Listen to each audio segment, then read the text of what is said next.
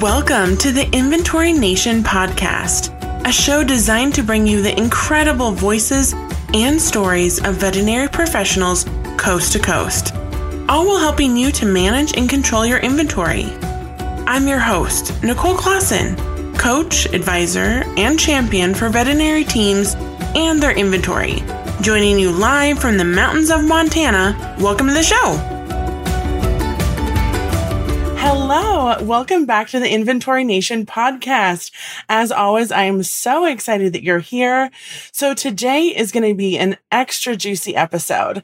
So as you probably know, controlled substances are an aspect of managing a practice that's often clouded in mystery, uncertainty, and a whole lot of questions. So today is going to be a very special episode where our guest and I will be clearing the air and shedding some light on some common controlled substance myths and tall tales. So in this episode, I'm absolutely delighted to introduce you to my very dear friend, Jack Titleman, the CEO of Titan Group. Jack has more than 3 decades of continuous leadership expertise in government, security, law enforcement, and private industry. For over 26 years, he worked for the Department of Justice and the Drug Enforcement Administration as a special agent and supervisory special agent, gaining extensive experience in all facets of complex criminal drug conspiracy investigations. He received numerous awards and commendations. He is now the CEO and founder of Titan Group, and he is today's guest expert. Welcome to the show, Jack. I'm so glad to have you here. Thank you. Wow. I mean, you say all that stuff, and it does. I don't know if that's all true.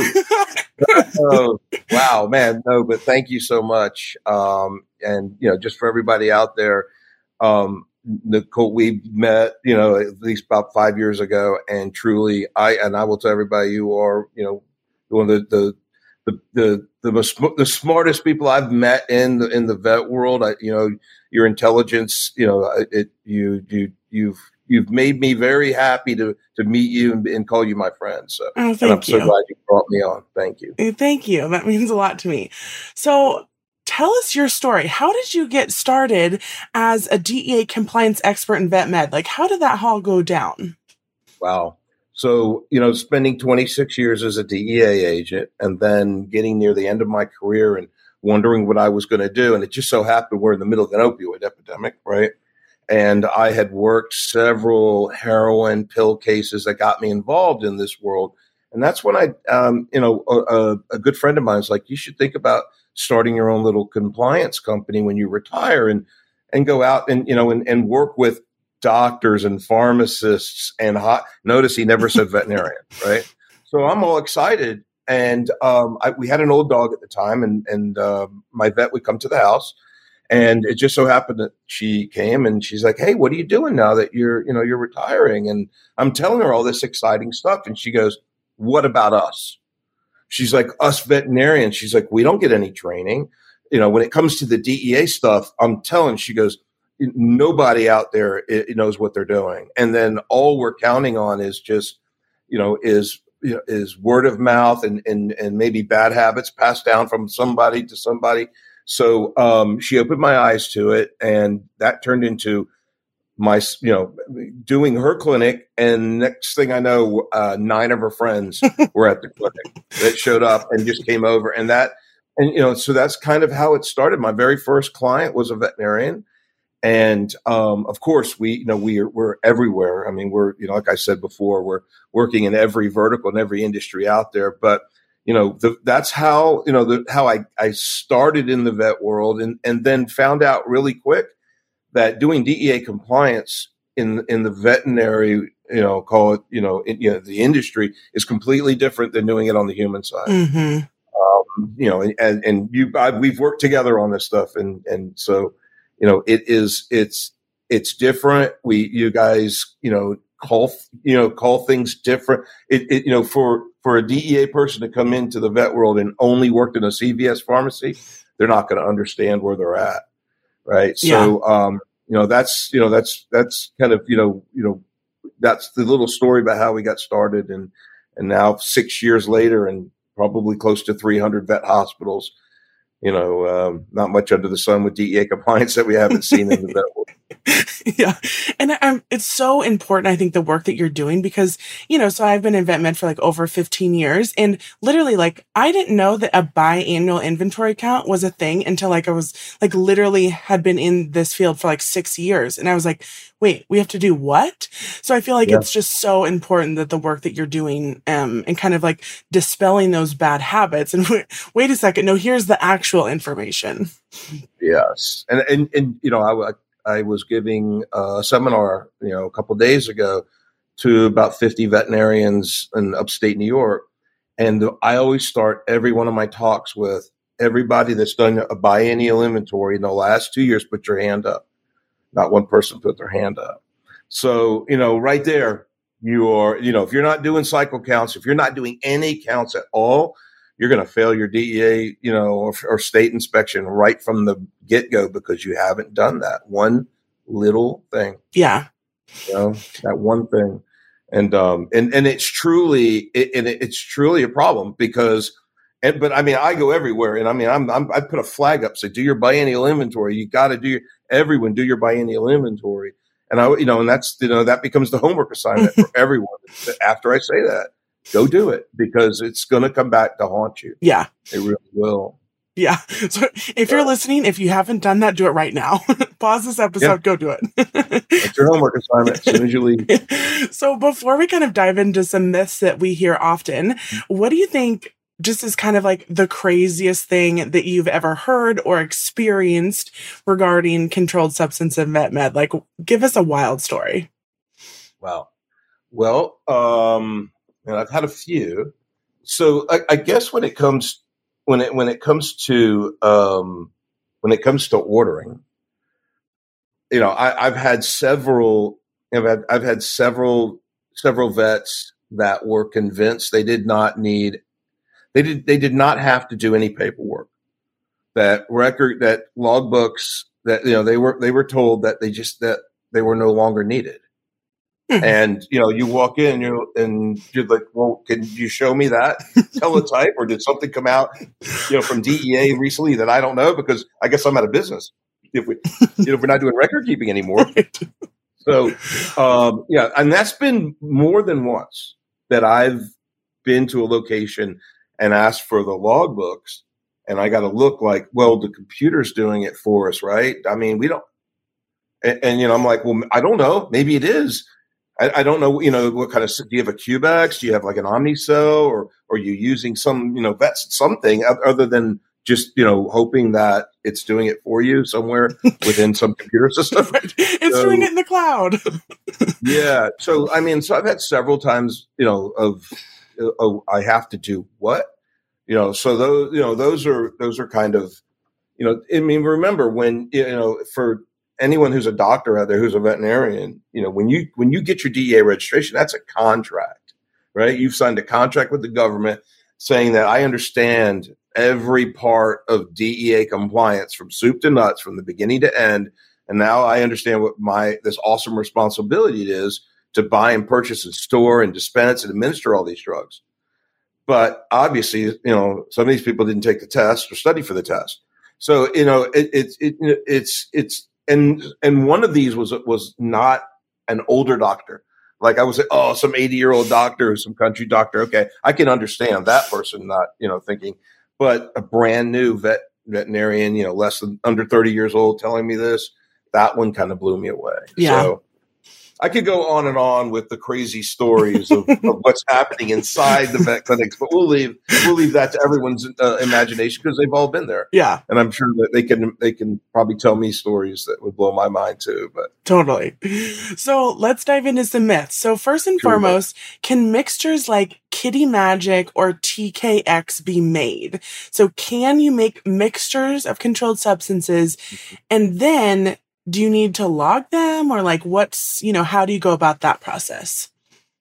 So yes, you can make those mixtures. I mean, you're making a compound if you really think about it, but, Kitty Magic and TDX or TDK, if you're making it patient specific, then it doesn't have to have its own log, right? It's, ketamine came out of its ketamine log, and this came out of this log, and it's out, and we make it up and put it in a shot and we use it.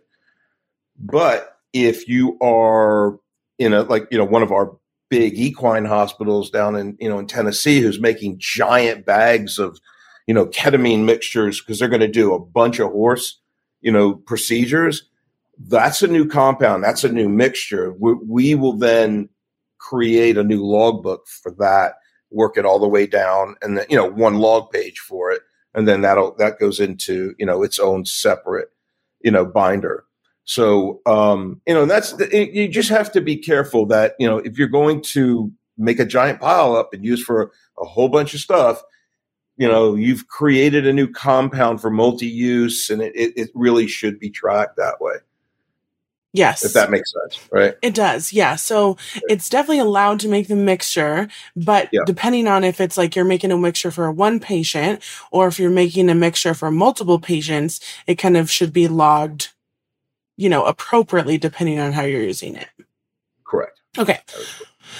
So then another one that I hear a lot is, should everyone have their own DEA license and order their own drugs? So each veterinarian has their own license and their own set of drugs. That there is one company out there that loves to do that, right? And I think it's Banfield, or something that sounds like Banfield. I think it's a logistical nightmare because you now have, let's just say you've got 10 doctors, and we went down and this happened to us in Texas, where a company decided that was the right way to go, except they were all using the same storage. So the drugs were getting mixed up. And inevitably, they got mixed up. And they all decided that, well, why can't we just use the same logbooks? And then so before you knew it, they had 10 different drug inventories that got all mixed up together in one safe. And the record keeping they were trying, and I was like, you guys have just destroyed what would have been the individuality of this, by going backwards to the way it was before. They kept trying to go back to the way it was before because that felt normal to them, right? Mm-hmm. And it felt right, which is the correct way to do it, because you'll run into those issues. And then you'll also run into issues where one doctor's like, hey, man, I'm out of euthanasia. I'm out of can I get some of your? And then they start transferring amongst each other with no paperwork. You see how that can go. And, because, it doesn't matter if you're a doctor with a registration number. And back to your first question, everyone, if you're a vet, you should have a DEA registration. Because the Vet Mobility Act was written specifically for veterinarians, not for veterinary technicians, not for nurses, or not for anesthesiologists, because anesthesiologists tried to get away with taking all their drugs from their hospital and then going all throughout the city with all their drugs, doing vet medicine. You can't do, if you want to do that as a human doctor, you have to have a DEA registration at every single location you're going to work at. And you have to have your, a stock of drugs at every single. So if you're an anesthesiologist going to work at those ambulatory surgical centers, of course, they want to take their black bag of propofol and everything and just go from 1 to 1 to 1. But that's a true case, by the way. That actually, they tried to jump on the bandwagon saying that, well, the veterinarians can do it, right? And they're like, did you go to vet school? No, I went to medical school. So then you can't do that. Yeah. So that was, So if you're a vet, definitely you should have a DEA registration. And if you think you want to run a practice with 10 different DEA numbers, 10 different drug inventories, 10 different sets of record keeping, that means 10 different biennials, which are going to be done on all different days, right? So yeah, totally. It doesn't work well for every place that I've been in. And the other thing I'll throw out there is liability. So anyone, if you're out there and you work for a corporation and they want to use your DEA number because you want to be the registrant, who's going to get in trouble when the crap hits the fan? You are the registrar, right? Not ABC Corporation, at least not right off the bat. Yeah. That'll come later once DEA realizes that you work for a big corporation.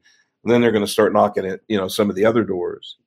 But so that, yeah, so it's certainly, I'm not a fan of doing it that way. Yeah, that just sounds like, one set of logbooks and one set of drugs is kind of a logistical mess sometimes. So I cannot even imagine extrapolating that to every doctor having their own set of drugs, their own set of logs, their own set of invoices, and just, sounds right. So you just described, the whole. It just be, and imagine if every one of them was ordering Schedule 2s. I don't even want to think about it.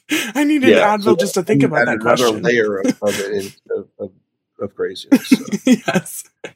All right. So now that we kind of you hinted a little bit about mobile vehicles. So how should controlled substances be handled for mobile vehicles? Can it just be kept in the glove box? Does it need to be can it just be thrown in the little front seat there?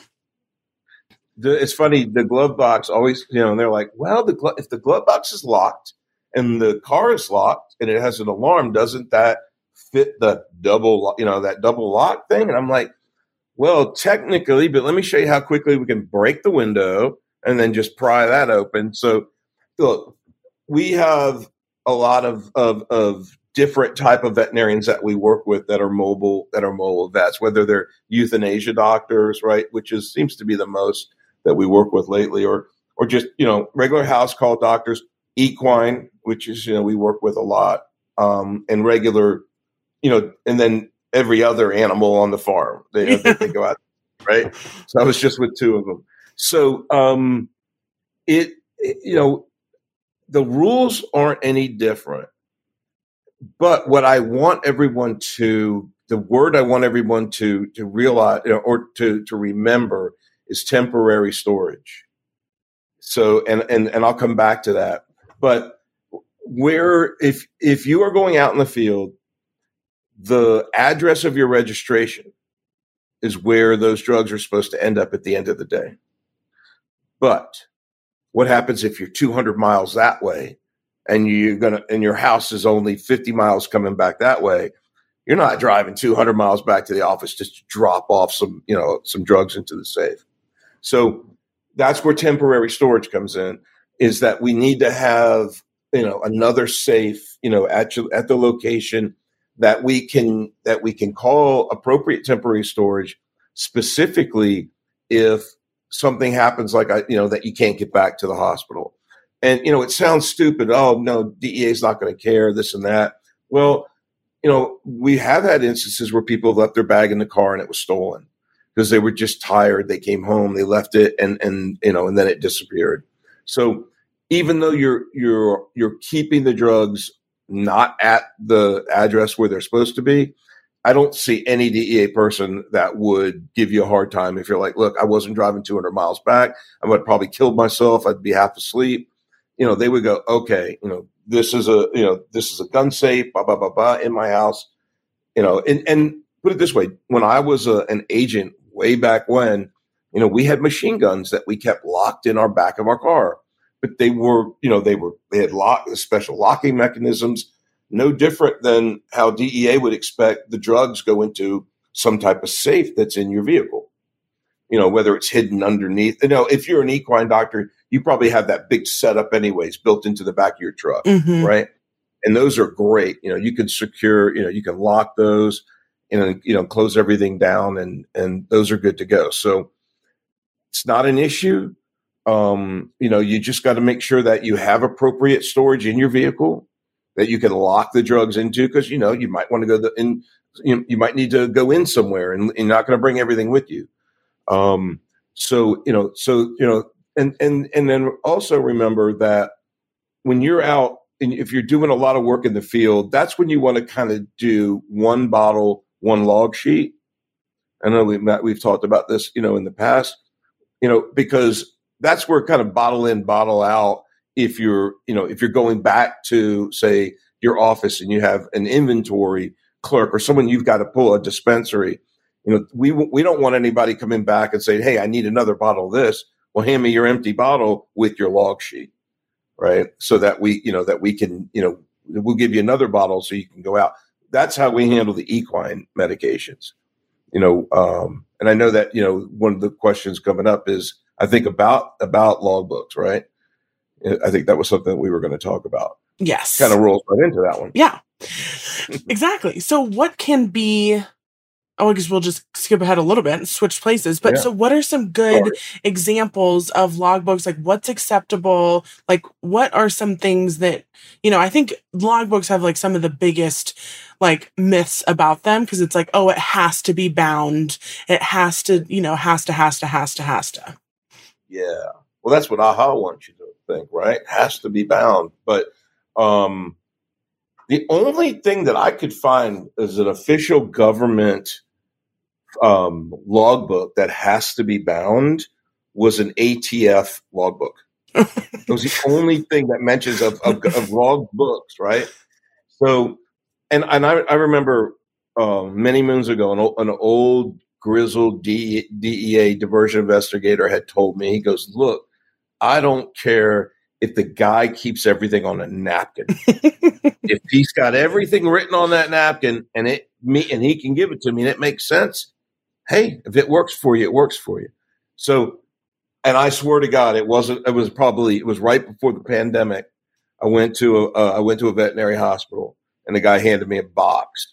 And it was written on napkins. It was written on yellow stickies. It was written on everything. Not a logbook, not one log sheet anywhere. He's like, I just keep my notes. He goes, I'm new to this world. I was a farm doctor for 30 years and hurt my back, and now I'm trying to keep making a living. And I bought this little practice.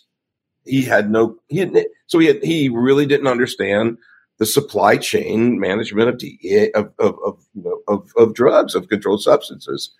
And, so that was, he was starting over at a very, not at a young age and having to basically learn a new language. Yeah. If you think about it, because he had never done that. So, so logbooks can come just as human beings. They can come, giant, small, skinny, doesn't matter.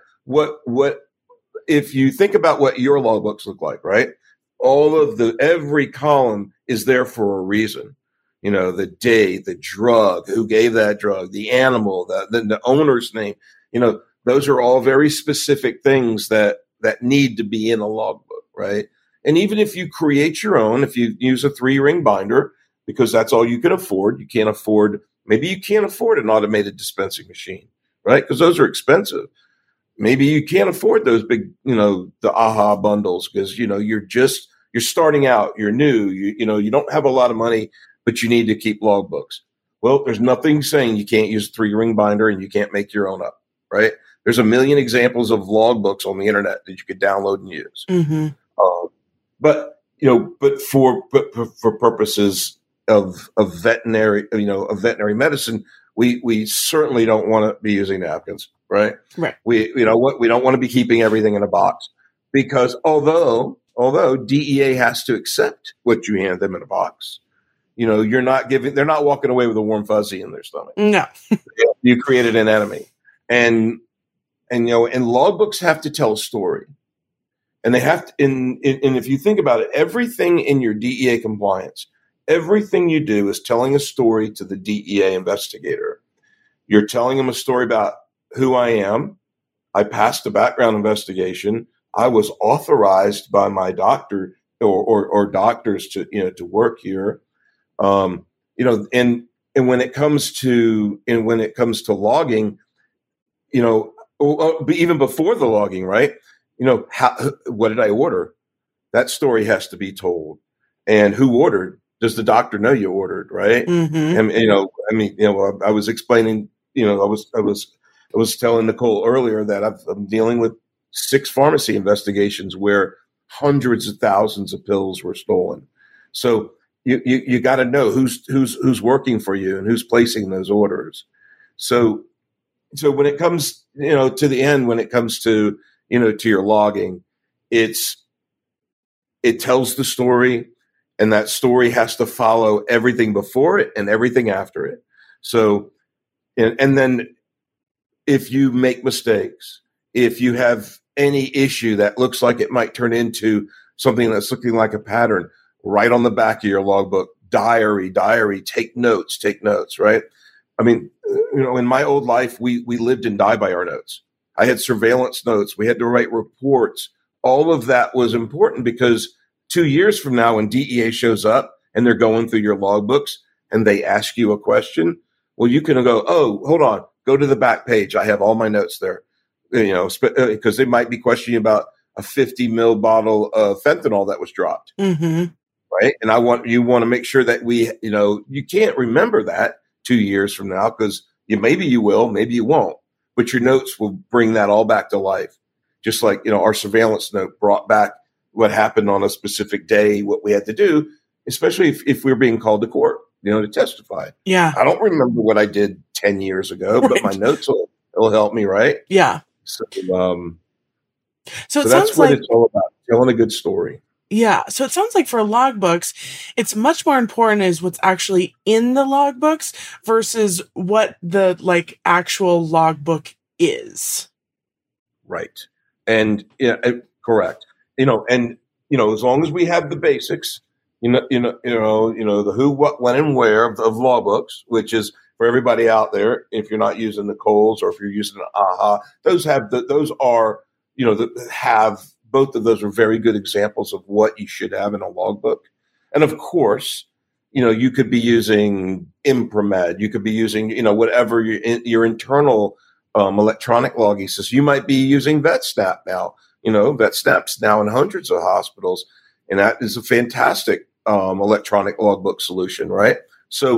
And I've only been in this world for 6 years, and look at the changes. Yeah. For me that have happened in 6 years. We're in 2023 soon.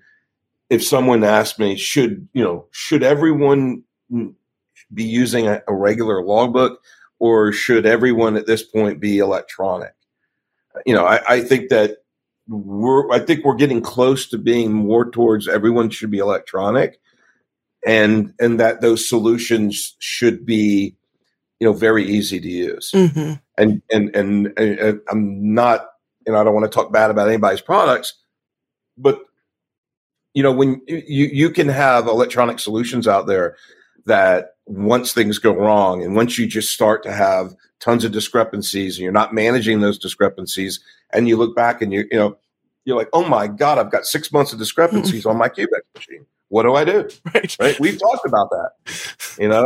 You wake up one morning and you're like, how am I 6 months behind on all this stuff? Yeah. And that become, and that if you're 6 months behind on that, you're certainly 6 months behind on a bunch of other stuff too. Mm-hmm. Yeah. Right. So compliance and making sure that, we at least get to a baseline and we try and stay at that baseline. That's the most important thing you can do. When it comes to trying to manage a bunch of cats that could be running around, herding cats and roping the wind. Herd those cats. Yeah. So that makes total sense. So the other one that I hear all the time is the double lock on a safe. Oh. Does the safe really need to have a double lock or two locks on there? So the short answer is no. You can have a gun safe that has a combination on it. You can have a safe that's just truly uses the fingerprints. They're out there now. You can put 1,000 fingerprints into them, and they're a little expensive. The double locked narcotic cabinets are really good if you want to only give access. You have to have one of the managers come up to actually, to open it up. It's like that double factor verification. Mm-hmm. But just because we have two keys, and if both keys are on the key ring, and you're carrying it around, that doesn't stop drug diversion at all, right? Person's just still going to open it up and get into it. So I've seen where they'll maybe the back stock for some reasons in a big double lock cabinet, and they'll keep one of the keys to it in a QB and a QBEX. So they're kind of hiding the one key for that, which is cool, right? I love, using a QB, as a way to safeguard a key, to something else. But no, double locked is absolutely not a requirement. What's a requirement is that it has to be substantially constructed and it has to be locked down. Now, I don't care if it's one sheetrock screw, holding it to the cabinet. At least you've tried, right? If you can't bolt, if you don't have a 400-pound safe, then you're going to have to bolt whatever you have to the wall, to a stud, to your cabinet. It has to be secure. Recently almost every place I've went in, I was able to pick the safe up off the ground, and I could have walked out with it. So if I'm able to do that, DEA is going to, obviously they're going to walk in and see that, because remember, in today's world, DEA expects everyone to have safes. They expect to have that you understand what a substantially constructed something is. They expect you to have cameras, even though it's not something that is in the CFR. And they certainly expect you to have an alarm system, right? All of that I just talked about, I have been in places recently that didn't have either one or two or all three of those. So if something happens bad and then DEA shows up and and that's something you guys haven't done, I would say outside of the biennial inventory, which 90% of you guys haven't done, go out there and make sure your alarm system's working, that you have that and the time to test it's not when DEA shows up, right?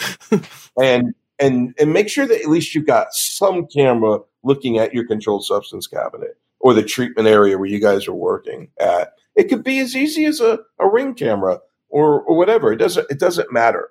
DEA didn't put any restrictions on whether you spend $10,000 on the full, suite of cameras or you spend, $50 on some cameras. Yeah. As long as they work for you and they become a good tool, because they only work for us, if we have, at least 30 days worth of days of storage. So, give me a chance to come in and review some video of something that just happened so maybe we can figure it out. Because a lot of times we'll go and they go, oh my God, it wasn't turned on.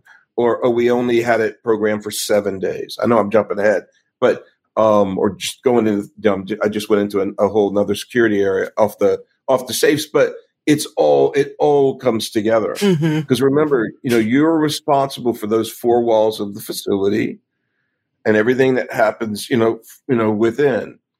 And you have to decide as the DEA registrant, or, if you're working for them, what it is that at a minimum is going to secure those controlled substances, and that you can argue that fact to DEA that this system I had in and this storage and all this, I feel meets the requirements of the CFR. If you can't do it, of course, get somebody like us or somebody else out there that are security experts, that can help you. And that's one thing that, we pride ourselves on is we come from, at least I came from the security world in DEA. I was in charge of all security and personnel for the whole New York Field Division. So everything that I did protecting not just, the people inside the building, but all of the drugs that we seized, think of it as the drugs that that they have an event. Those had to be, recorded. We had to keep, we had to do inventories of those every year. So what DEA is putting on you guys is no different what they're putting on what's happening internally when it comes to just trying to deal with, inventorying and, a different set of controlled substances, mostly all Schedule 1, but still, the safety, the security that was put in place for storage of 1,000 kilos of cocaine in reality is really no different than, the fentanyl that you guys are trying to secure in a vet clinic. That literally just blew my mind. I never, never, ever even thought about like what happens to all that stuff that the DEA seizes. I don't know why I never thought about that, but that just blew my mind. Goes into a big warehouse, and then eventually, early in the morning, a couple U-Haul trucks will show up. We load it up, and a bunch of heavily armed guys in cars with a bunch of machine guns follow that van out to Covanta's. There's a place called Covanta in Long Island that has a gigantic furnace, and that burns all the trash. And we sit there. They close everything. We walk in and we throw it all into this area, and they pick it up with these scoopers, and bye drugs. Wild. Yep. Wild. I never thought of that. Well, you guys got to use a reverse distributor. We're just dumping them in a gigantic vat of fire. Right. So speaking of actually like waste or anything like that, when is it acceptable to use a DEA Form 41 versus something like an RX Destroyer if you have like waste or expired drugs or, like, I think there's a lot of like unclarity, around that. Gotcha. So we have to separate out administrative waste. So if you are doing a procedure and you've got a bunch of tubing, you've had a CRI going, all sorts of stuff. That's you pulled out 5 mils, but you only used 3. What do? I got to waste this. None of that will be recorded on the DEA 41 form. That's all going to be in your logbooks. That's where you're going to put that waste in your logbooks. Anytime you do in-house destruction, meaning that you've got medication that has expired, and we've gotten the approval to do in-house destruction using, some drug buster, then that's where we would fill out the 41 ourselves. We would take the inventory of what we're destroying, fill the 41 out, and then we file it. We keep it in-house. Okay? So we don't file that with DEA. We don't mail that into DEA. That form is to be presented to DEA, and when they come in to do an audit, they're going to ask, did you have any 41s for us to review? And you'll hand that to them. So the other way the 41 you'll interact with the 41 is if you had sent your drugs to a reverse distributor. They're going to fill the 41 out for you. They're actually going to send a copy to DEA and then send you back a copy. So 41 is used for in-house disposal by yourself, and a 41 will be sent to you by a reverse distributor after they destroy your drugs. That's the only time you use it. Don't use the 41 for all the administrative stuff. I'm glad you brought that up because I literally have seen that recently where the question is, about using the 41 for administrative stuff. And we got in trouble for it. Well, I didn't get in trouble for it, but a facility got in trouble for using a 41 for administrative waste. The DEA is like, this is an improper use of this form. This is a violation. And I went berserk. I'm like, it's not a violation because we used the form the wrong way. How's that a violation? And this is the other thing. This must have been the time of year where all the new DIs just came out of Quantico. This was a brand new diversion investigator. So something that should have taken 5 minutes took about 2 hours. And in the end, she was smashing us over the head for 2 pills. 2 pills that we couldn't find. And I kept saying, we probably dropped them. Maybe they were crushed. Maybe they came as a half pill. I go, there's many explanations outside of just saying you're not perfect. Where are the 2 pills? So, of course I laughed, because I just told you we were dealing with 104,000 pills at one door, right? So to me, 2 pills is like, are you kidding me? So, but in the eyes of a brand new diversion investigator, oh my God, you're not perfect. How can you not account for all your medications? And this is someone who's never even seen the chaos of what can be going on inside of a vet hospital. Yeah. Right. When you're busy. I mean, it's a very, very challenging environment, specifically dealing with injectables, right? Forget pills. Pills are, pills are easy to count. That should never even been an issue unless we're off hundreds, right? And then that becomes another story. But, one of the things that that is not really understood by DEA is the environment. There's the veterinary environment. That's just something they're not used to, Mm-hmm. or they're not used to ever even doing many of them, and it's nothing to them. Everything now is becoming. There's a lot of AI involved, and DEA is looking at things. They're looking at veterinarians before when they never had that availability to look at them, because now this is all because of the opioid epidemic, but new systems have been in place for tracking. So before, when they're tracking all of the purchases of C2s across the whole ethos of the supply chain, well, all of a sudden they're looking at veterinarians now where they never looked at them before. And, and that's where patterns come in, and that's where their AI is looking at and this is what's important if you are delegating that important part of your job. If you delegated the ordering and you're using a power of attorney and you think that that's great, they've got it. No, you still have to be on top of that, right? If you're not verifying every order, regardless, even if you have power. Look, in a hospital, power of attorneys are everywhere, and it's impossible for the CMO to be vetting every order. But there's certainly other layers of management involved that are going to want to know why you're ordering X. Mm-hmm. What have our par levels been? Why have we exceeded these par levels this month? For what reason?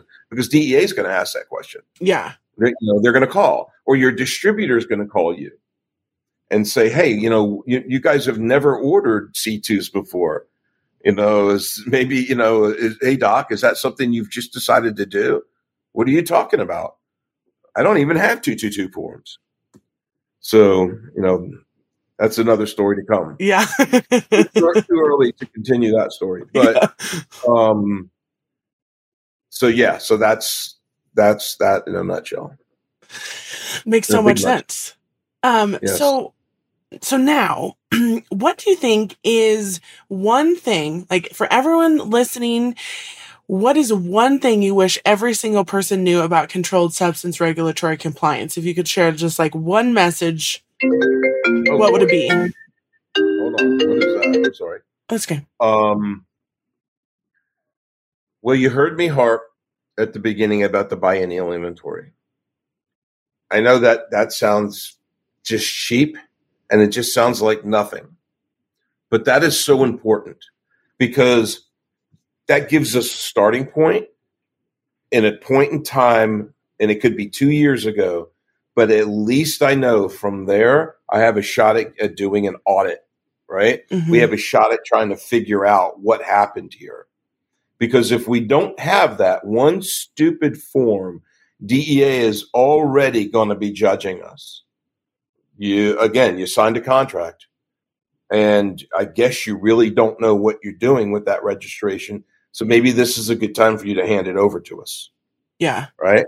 I've had that happen. You've heard me harp about that. Never give up your registration unless we have to, we'll fight tooth and nail to give up your registration. Maybe they're going to get it. They're going to do a show cause hearing and they're going to get it because we really screwed up, but they're not going to get it today. And what that does is it allows you to stay in business. It allows you to keep working, and there's nothing they can do about it. It might take a few months, but at least for that month, we've been able to plan. You've been, you're still able to make, to make money, mm-hmm. right? And if you lose your DEA registration today, no one has, a short-term plan in place other than having to hire another doctor to come in to be a registrant and to do all that. That's ungodly expensive. And it's not feasible. That can't be your business plan. Yeah, right? Absolutely. That can't be your insurance policy. No. Right. So. Yeah. And so speaking of biannual counts, a lot of times somebody will say like, oh, I just counted mine last week, but it's a biannual count isn't just like physically counting. Right. Yeah. Right. It's so, it's the physical count, and then it's the form that goes with it. Mm-hmm. Right. And it's the time of day you did it. And who, and did we have a witness, with us when we did, who was the witness when we did the counts, right? So if you just did a cycle count, now don't get me wrong, if you're doing a full cycle count once a month, meaning you're counting every single controlled substance you have on a specific day, yet you've never done a biennial inventory, we can recover from that because we'll take one of those counts and we'll slap a biennial form on there and we'll just pretend that we kind of know what we're doing. And DEA will go, oh, okay, but don't ever do that again because we had consistent counts. Yeah. Right? If you have no consistent counts and then they come in, like I said before, and they're looking at, because they're going to get frustrated that they can't do the audit, right? It becomes very difficult for them to figure at that point because we want to know what's been stolen, we want to know what's missing if that's what we're trying to figure out, and without good record keeping. Look, I can tell you this: I have another hospital case that we just settled. It was here in New Jersey. That the overall amount of pills that were missing was 300. Okay. The proposed fine was $5 million. Oh my God. Okay. Okay. What we negotiated it down to was 150,000, but it wasn't the 300 pills that got us. It was the horrible record keeping that DEA found once they came in. The record keeping was an absolute mess. So DEA went through, and then at that point, they started. Every deficiency was a check mark, and each check mark was $15,000. Well, $10,000. They went at 10,000. They went low, but that all added up to $5 million. The 222 form wasn't filled out correctly. They got every time they would get them on that. Of course, they didn't have the right biennial. It was everything. You guys can imagine the pile on.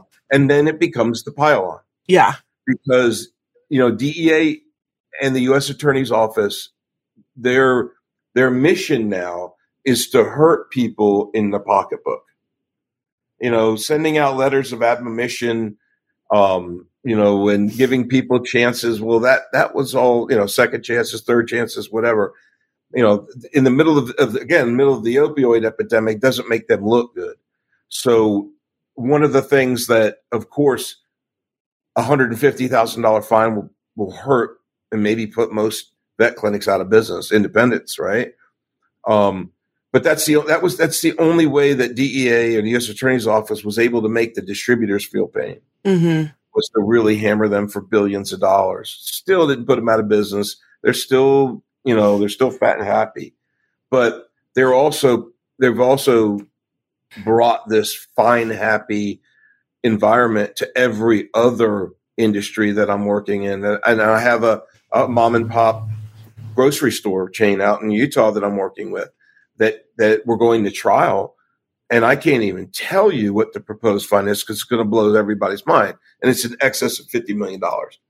And I'm telling you, there is no gross crazy conduct. There were two situations that happened, and we don't have time to go over them because they're just too in depth. One was a pill mill doctor, and one was somebody passing forged and fake prescriptions over a period of time.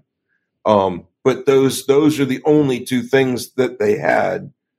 But then that was enough with the pile on that they pretty much have said, you're going to pay this big giant amount of money and we're going to probably put you out of the pharmacy business. Yeah. So that's a trial. Yeah. So we're literally, so you think about this, they've had to hire a big giant law firm.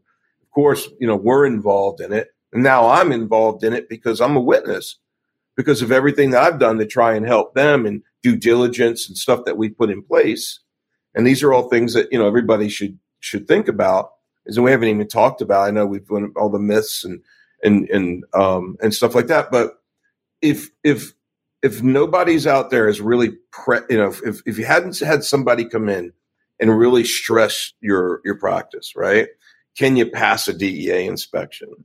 What does that feel like? And just the stress and tension is something you want to go through before DEA comes in, right? Because part of that exercise, as we both know, is how to respond to their questions and how to answer those questions, right? We certainly don't want the girls up front talking to the DEA guys, because they will say things that they're going to ask them questions because they want them to say, oh, well, no, we don't do that.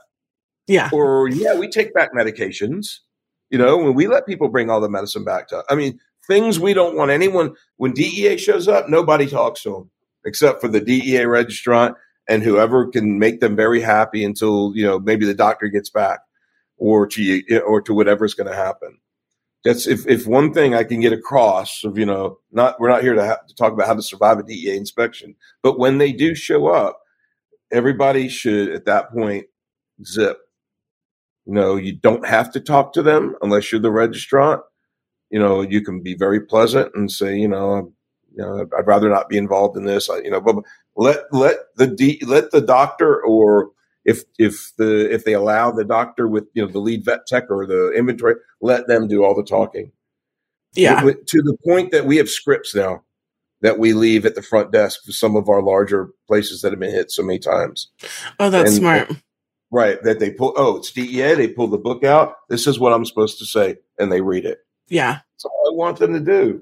I don't want them saying anything else other than what's on the script. Yeah. So makes so much sense. Yes.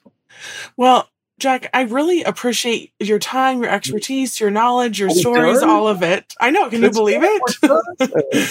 So if people are like, okay, I am like so stressed about my DEA compliance, I can't even see straight, or they just want a second set of eyes, where can they learn more about you, your services that you offer at Titan Group? How can they learn more about you and get in touch? Okay. So the easiest thing is to go to our website, which is www.titangroupdea.com. That's you go there. We have a cool little tool on there that you can. It's a risk assessment. You can go on and I think it's 6 or 7 questions, and unbelievably answer them truthfully, and we'll get a good score of the idea of where your state of DEA compliancy is. So, and if anybody has an absolute emergency, which we've had several lately, and you need to get a hold of somebody immediately, you can reach out to me direct. You can call me if you have to, 347-723-8019. I give that out, hoping that you guys realize that that's for real emergencies right now. Not just to ask me about, how do we do this? I get enough of those. We can handle that too for you. But and I always say that, in 2 days, something's going to happen when I do one of these things. And it just seems to inevitably someone calls and goes, you're not going to believe this. Right. They showed up at my place. And I will link all of your links to your website and to the assessment down below. And for all those listening, we are having a very fun webinar coming up. So go ahead, and I will, of course, send out all the information about that. So keep that on your noggin. And Jack, I really appreciate your time and your expertise. It was so much fun having you on the show. You're welcome. I always enjoy having my times with Nicole. I agree. Yep. All right. Thank you so much for listening to this episode of the Inventory Nation podcast and spending your time with me. I know your time is valuable and in short supply, so it truly is an honor. If you've enjoyed this episode, please subscribe or leave a review. Be sure to visit vetlogic.co/podcast to access the show notes and discover additional links and resources. See you next time.